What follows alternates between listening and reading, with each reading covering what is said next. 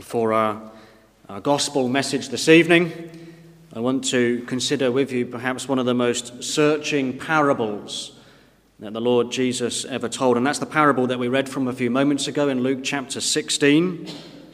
It's often referred to as the parable of the unjust stewards. And this evening, my title for our sermon is a question. And the question is very simply this: are we ready for eternity? Are we ready for eternity? And as we work our way through this parable this evening, I want you to have that question, as it were, at the back of your minds. Am I ready? Am I prepared for eternity? Well then, let's turn to this parable this evening here in Luke chapter 16. It's an intriguing parable, as I said, an interesting parable, but a searching parable. And as Jesus tells this parable, he centers the whole of this story around a man. We find this man in verse 1, a man who is described as being a steward. We read there that there was a certain rich man which had a steward. And the steward here in this opening verse is the focus of this story, this parable that the Lord Jesus Christ tells. And it would appear that this steward was the manager of this rich man's estate. The rich man that is mentioned here, presumably he owned land, he owned property, land perhaps to farm, vineyards even, barns to store his goods, perhaps even homes for those that worked on his estate. And the steward was charged with looking after this vast estate of this rich man. This is what the steward does. It's what a steward is employed to do. A steward is someone who manages another person's wealth. They don't own the wealth themselves, but they have the privilege of enjoying and using that wealth for the profit of their master. A good example in the Old Testament, for example, would be Joseph. You remember Joseph in the book of Genesis, how he was made an overseer. He was made a steward of Potiphar's house. And we read that Potiphar had put into Joseph's hand everything. There wasn't a single thing that wasn't under, as it were, his jurisdiction. Joseph himself said that his master had committed all that he had into his hand. Joseph was his steward, managing his estate. And this particular steward here in our parable would no doubt have had the responsibility of collecting the rent from different people, different properties. He would have been involved in buying and selling commodities from the farm and so on. He had the duty of managing the day-to-day business affairs of this rich man's estate. And it was a great responsibility. The owner was wealthy. We're told that he was a rich man. And so this steward would have been dealing with large sums of money and large quantities of expensive commodities. And we see something of that, don't we? If you just jump down into verses 6 and 7, he talks about 100 measures of oil and 100 measures of wheat. And of course, it's difficult to translate these into modern equivalents today, but the point is this: these were significant amounts. These were not petty amounts. These were significant and high-value products and amounts that he's dealing with here. This man, you see, had a great responsibility. But there was one vital thing that a steward must always remember, and that's this: that while he was surrounded by enormous wealth, and while he may handle great riches on a day-to-day basis, he must always remember that none of these riches belonged to him, but rather they belonged to his master. And therefore, you see, if these riches belong to his master, then the steward must be faithful to his master. Paul actually tells us that in 1 Corinthians and chapter 4. He says there in 1 Corinthians chapter 4 and verse 2, he says, "Moreover, it is required in stewards that a man be found faithful." You see, that's the one quality that was needed. It was faithfulness. A steward must be faithful to his master. And he had to use the goods that were given to him to please his master. That was his job. Sort of an equivalent today would be a farm manager, wouldn't it? You have the person who owns the estate, owns the farm, but he lets others manage that estate for him. And they're to do so to please their master, to use those things to bring profit to their master. Well, in this parable here this evening, we read that this steward, rather than being faithful, was unfaithful. We read there in verse 1 that he had wasted his goods. He had squandered his master's possessions.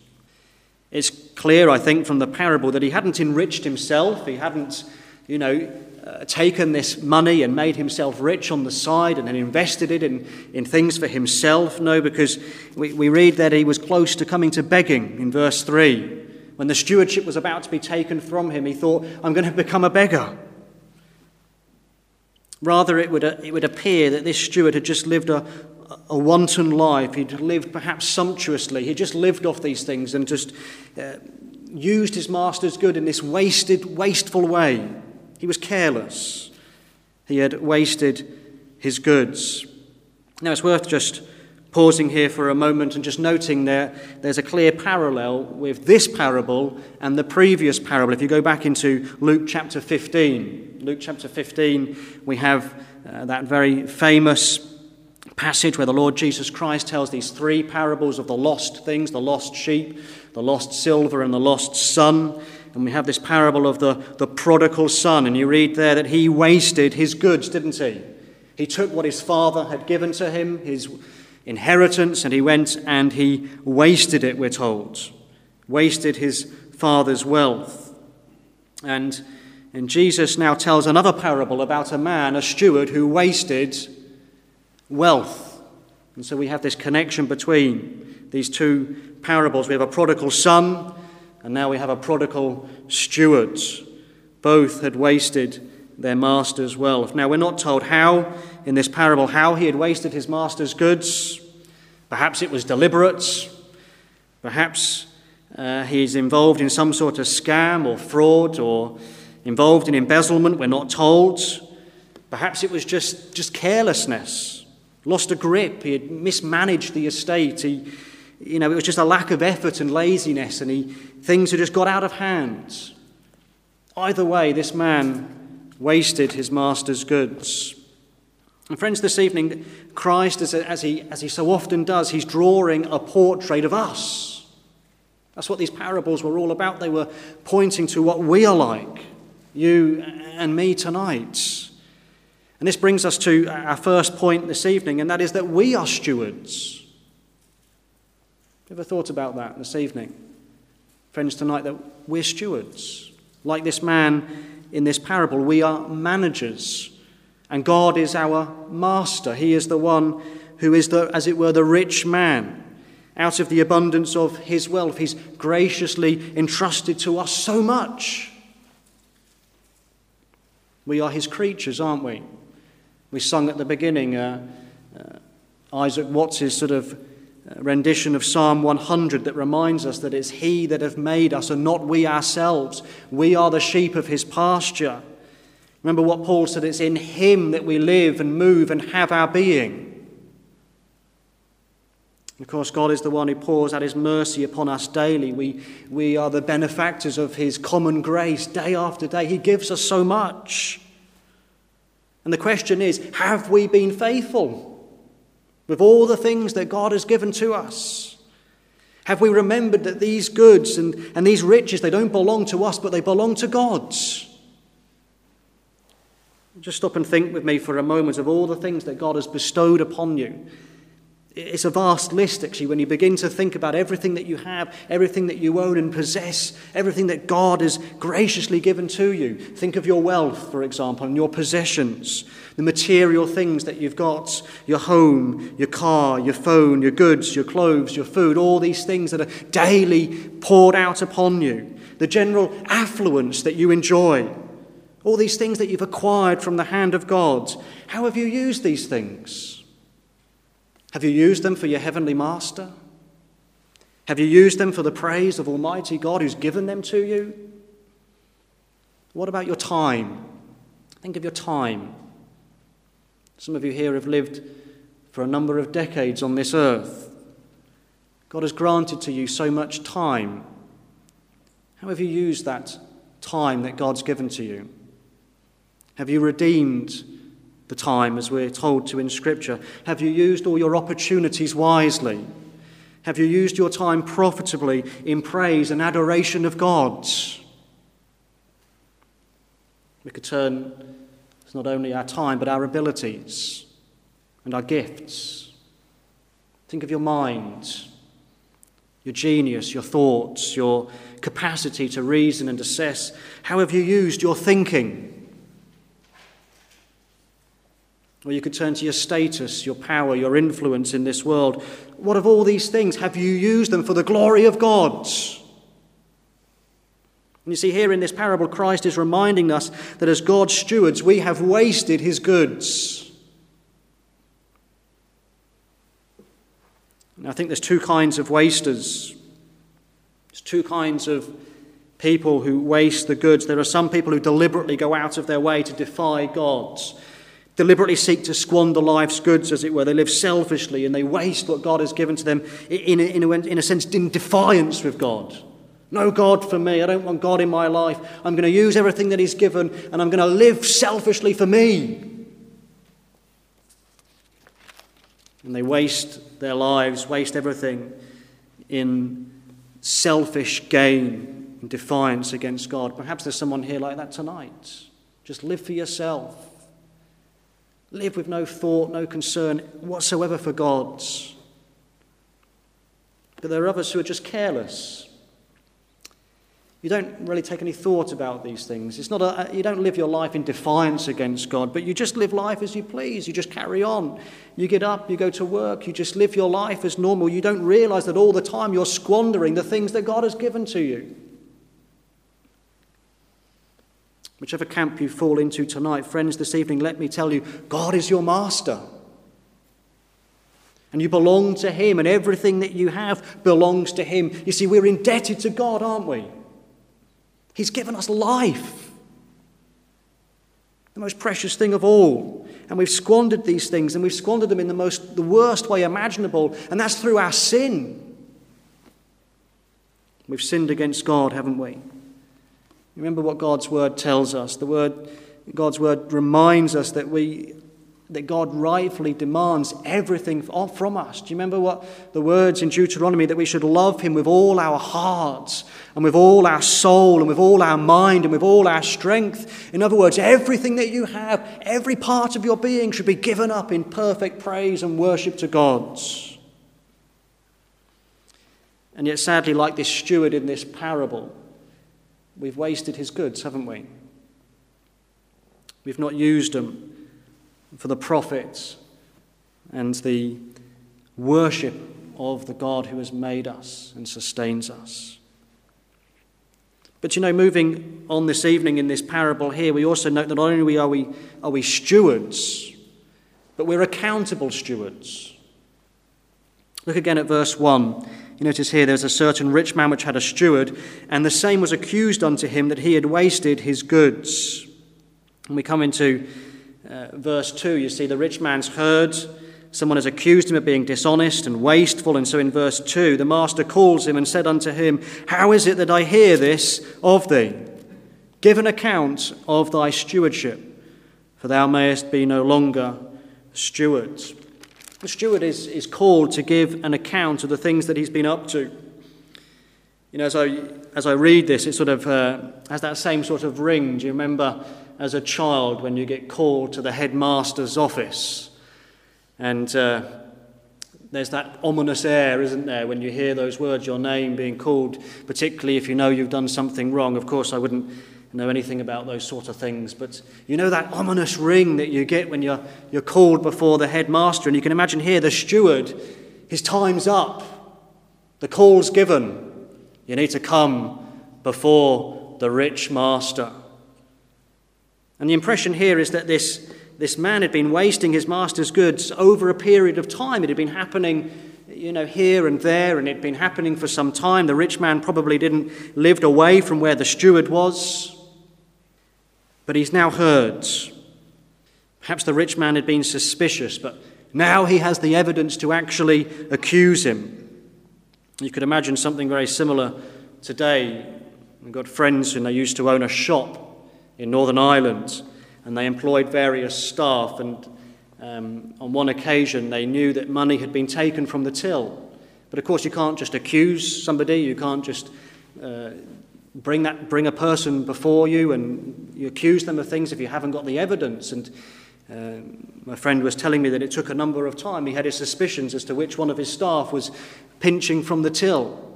But it took time to bring that man, and perhaps that's what's been happening here. Perhaps the rich man, he's had his suspicions over time that something's not quite adding up. Something's not quite right here. And eventually he's caught him and he's accused. And the rich man knew that the books didn't add up, and he has his suspicions, and so he brings this man before him to give an account. Now you notice that in this parable here, this man makes no explanation. He has no excuse. He's guilty, and he knows it. In verse 3, he just says, "What shall I do?" He knows his time is up. He knows that just a brief scrutiny of the accounts and this man it's all going to be revealed. All his carelessness is going to be there on show for the rich man to see. And the picture is clear, isn't it? This man was accountable. And just as he was called before his master to give an account of his stewardship, so each one of us one day will have to give an account of our stewardship to our heavenly master. We see this all the way through Scripture, don't we? Romans chapter 14 reminds us that we shall all stand before the judgment seat of Christ. Later on in that very same chapter, Paul says, "So then every one of us shall give account of himself to God." See, the apostle makes it clear in other places too that we're all going to have to stand before this judgment seat, and everyone will receive the things done in the body according to that he hath done, whether it be good or bad. Friends, that day will be a day when the Lord, we're told, will bring light to the hidden things of darkness, and he will make manifest the counsels of the hearts. Everything will be revealed, everything will be open, everything's naked before God. He can see it all. There'll be nothing secret on that day when we stand before God. There'll be no sin that you'll be able to hide from him. There may be things in your life that you've covered up and hidden for years. There may be particular sins, awful things perhaps in your life that you'll even take with you to the grave. And no one else may know about them.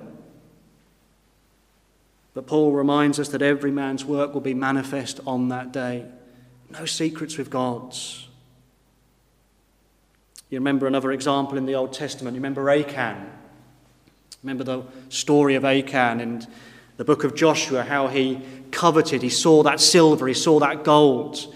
And of course they were not allowed to take these things. God had expressly commanded that they should not take the things from the city of Jericho. It was all to be given to God. But Achan saw it, and he saw it was good, and he saw that wonderful garment, and he saw the silver and the gold, and he wanted it. And he took it. You remember what he did with it? He ran back and he tried to bury it in his tent, try and hide it from everyone. And of course nobody knew, did they? They went into battle in Ai. Nobody knew the reason for their loss. Nobody understood, but the Lord did. You remember that wonderful story, how the Lord brought it right down. It's going to be from this tribe, from this family. And eventually God points the finger and says to Achan, "It's you. You've sinned." And we have that verse in Numbers, don't we? "Be sure your sin will find you out. And if it doesn't find you out in this life, it will find you out in the world to come." Remember what David wrote, "O Lord, thou hast searched me and known me." Friends, this evening, are you ready for that day when you will be called before the judgment seat of Christ? When you'll be called to give an account of your stewardship on this earth? Well, you see, in this parable, the steward was called to give an account, but then the story takes this unusual twist, and it has this sort of, the Lord Jesus Christ, as he so often did of his parables, he just added in something else. And a wonderful little element here as he's telling the parable, and as he tells it, it would have woken people up. That's what I want to do this evening, wake you up. And he tells this little twist here. In verses 3 to 8, here's this steward. He says, what shall I do? What am I going to do? He realizes he's about to lose his job. He realizes that all his financial security is going to go. He's going to be left as a potential beggar. And so he says in verse 3, look, I cannot dig. What he's saying is, look, I can't do physical labor. Perhaps this was because he was used to doing a cushy job, sat down in a nice seat and so on, and perhaps he had very little to do with physical exercise and so on, or perhaps it was just an issue of pride.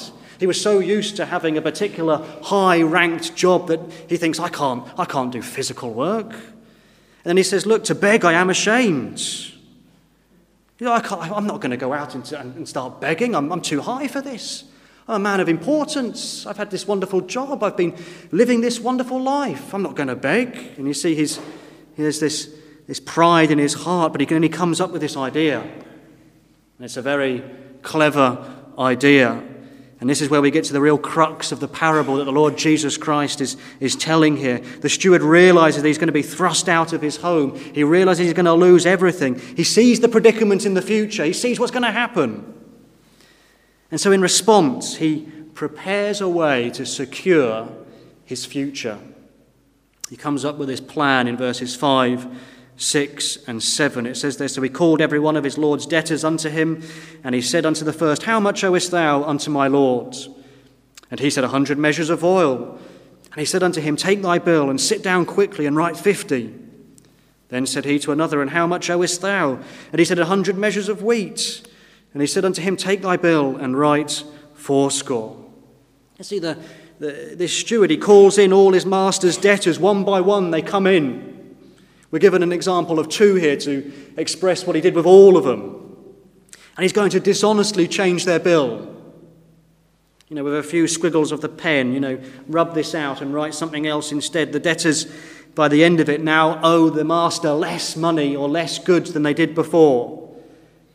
And so in a sense, they're now indebted to him. And they're thankful to him. You see, while he had lost one home, he now secures another. That's what he says there in verse 4. He says, look, I'm resolved what to do, that they might receive me into their houses. You see, he realizes I'm going to lose my house, but I'll be received into theirs if I do this clever idea. Now, this is what he does here. It was crooked. It was dishonest. It was unjust. But it was clever. He was shrewd, wasn't he? It was astute and quick thinking. He sees his predicament and he looks ahead and he acts. And in verse 8, the Lord, we're told, commends the unjust steward because he had done wisely. Now we must note here that he was not commending him for being unjust and wicked, but he is commending him for his shrewd and astute plan. And this is really the key, this is the crux to this parable. The steward, you see, had ensured that his future was secure. You see, friends, this evening, this is my final point tonight. We are stewards, we said, yes, we are stewards that one day must give an account, yes, but the final thing this evening is, are we prepared stewards? You see, Christ in this parable, he's looking really beyond the story and beyond this world and beyond this life, and he's instructing us about things to come. He's instructing us about eternity. He tells this parable, you see, not so that we would all buy shares and take out life insurance and, write our wills and, make sure that we're financially secure in the future. That's not his purpose. His purpose here is, look, are you ready for eternity? That's his point that he's driving at. And friends, this evening, this is where so many fail, isn't it? They make great effort for the things of this life, and they strive and they labour for the things of this world. People will travel land, they will travel sea to gain riches, won't they? And yet they have no interest in heaping up for themselves treasures in heaven. People will make all sorts of preparations for this life, and yet they make no preparation for eternity. And that's why we read that passage back in Proverbs chapter 6. You remember what Solomon was instructing the people there. He says, go to the ants. Go to the ants. Look at the ant. Look at this tiny little creature that with just a little bit of force, a little bit of pressure, you can kill it in a second. And yet it's wise. Why is it wise? Because it has no guide, it has no overseer, it has no ruler, and yet it provides for his meat in the summer and gathereth her food in the harvest. You see, they know they need to be prepared. The little creatures that run around our feet that we hardly ever notice, they prepare for the future. And that's what Christ is saying here. Have you prepared for eternity? Let me ask you the question, what about you? Friends, tonight what a striking contrast we see here between this man and his conduct towards earthly prospects and the conduct of most people about their souls. And the question is, but what about you? What about your soul? What about eternity for you? Are you prepared? That's the question that we started with, isn't it? Are we ready for eternity? Are we ready to give an account to God? Are we ready to stand before him and tell him about our stewardship and all that we've done? Have we made preparation? You see, this man was astute. He was clever. He looked ahead. He saw his predicament. And friends, it's an awful predicament if you're still outside of Christ. It's an awful thing to come before God still in your sin and to stand before the judgment seat of Christ just as you are. It's an awful thing. And you see, we should be like this man, not in his dishonesty, but in his preparation. Remember what Jesus said. He said, lay not up for yourselves treasures upon earth, where moth and rust doth corrupt, and where thieves break through and steal, but lay up for yourselves treasures in heaven, where neither moth nor rust doth corrupt, and where thieves do not break through nor steal. And he says this, for where your treasure is, there will your heart be also. Is your treasure in heaven? You know, Christ went on to say in that same passage in Sermon on the Mount, he says, seek ye first the kingdom of God. And friends, that's how you prepare for eternity. That's what you need to do to be ready, to be prepared for eternal life. You have to turn from your sin. You have to come and acknowledge, God, I've not been the steward I should have been. I've not used my time. I've not used my wealth. I've not used my opportunities. I've not used any of these things for your glory. I've sinned against you. But you come and you say, but thank you for your Son, Jesus Christ, who died on the cross to bear my sin. He's the one who paid the price, and I come and I trust in him. And you have to seek him and serve him and love him. You see, that's, friends, that's how you prepare for the eternity to come. There's a famous story. It's used by preachers over and over again. I'm sure you've heard it. I'm going to tell you it now if you haven't heard it. It's the story about a jester and a king. And it's a story that illustrates really what I'm trying to say here about being prepared. It's a story about this king who hired this very funny and very foolish court jester. He was so funny and he was so foolish that the king actually gave him a stick, and he said, I'm going to give you this stick because you're the most foolish man I've ever met. But the king said to him, if you ever meet anybody who is more foolish than you, then you can give them this stick instead of you. You can pass it on to them, and you can say what I've said to you. You're the most foolish man I've ever met.